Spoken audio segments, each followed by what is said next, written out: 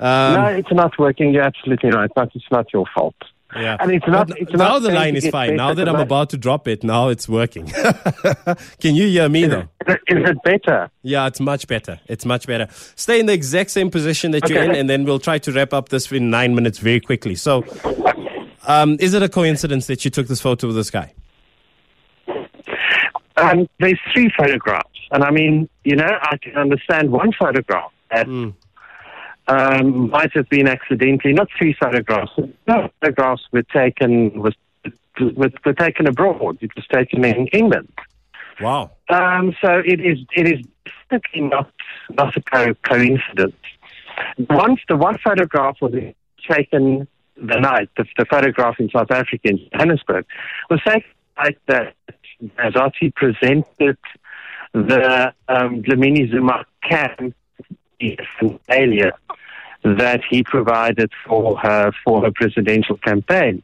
In fact, Carl Niehaus called it serious journalism afterwards. But I mean, he looked like a newly minted five rand coin in Mazzotti's paraffin. So definitely no coincidence. She definitely got a sponsorship from Mazzotti. But I think we have to be careful not to link what happened at the end in 2017 to what's happening at the moment.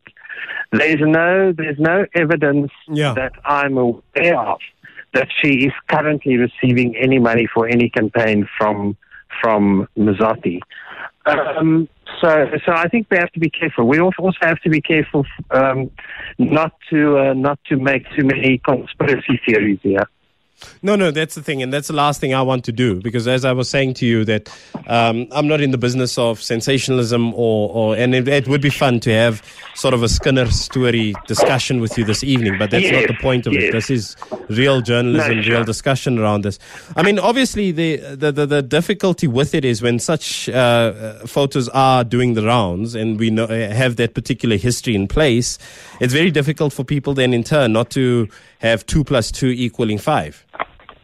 Absolutely. I think the problem is that the ban on cigarettes is so bizarre that people think there has to be a motive behind it, because it makes absolutely no sense. And I think that's the problem. And the problem is also that she hasn't explained to us why we can't smoke. And I'm not a smoker at all, but I mean, I'm against the ban. She hasn't explained to us why we smoke, except that people might sort of pass a Zoll around and spread the virus and whatever. It just seems that it's something she decided on.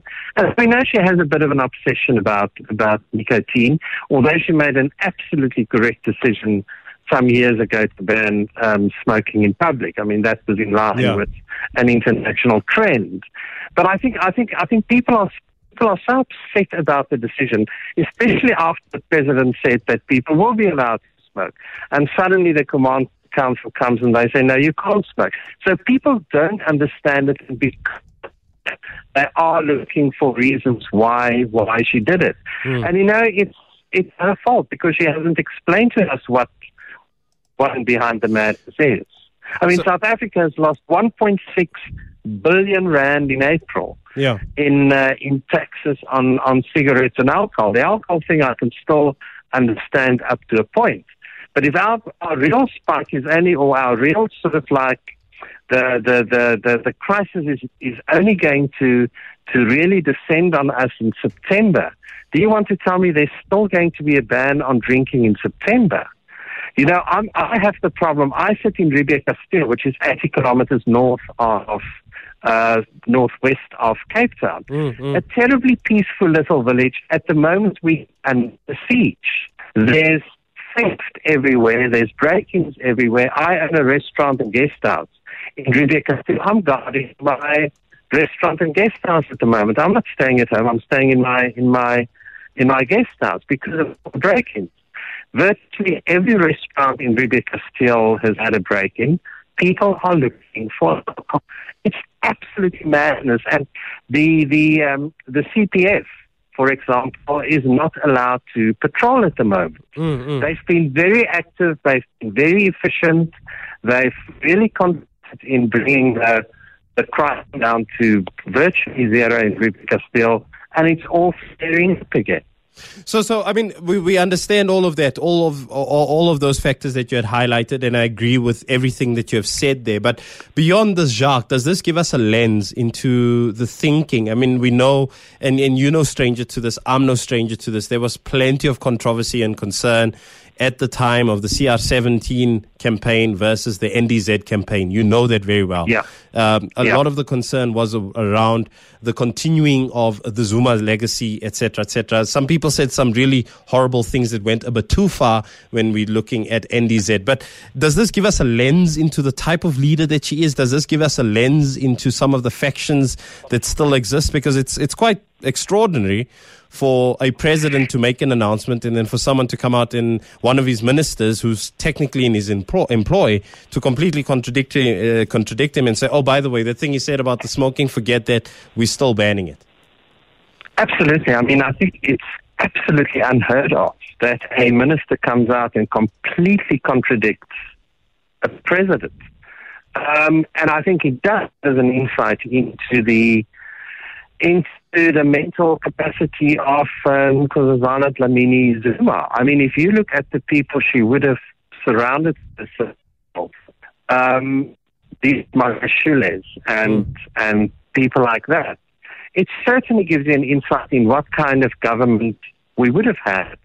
We might well have had Malusi Gigaba still as our Minister of Finance, but shown him as the head of that Arthur Fraser, the Director General of State Security. Heaven knows it would have had impact as at the moment. I think it could be. Okay, we're starting to lose you again. Hopefully I can get my last question in with, and it is a pretty important one as well. What I just wanted to double check with you is obviously we don't really have a serious, or not a serious, we basically have the spurious reason going around for why smoking is still banned at this particular stage. We also have this uncomfortable situation where you have a minister contradicting the president as well. I mean, where does this all leave us in terms of certainty from government, leading us into the various stages or phases of this particular lockdown, especially knowing that you, me, and everyone else are fighting a global pandemic that's taking millions of lives? I mean, what does that tell you about the thinking at that level of government? Well, I think if you look back 5 or 6 weeks ago, when Cyril Ramaphosa made his first announcement that there's going to be a lockdown, we all embraced what he said.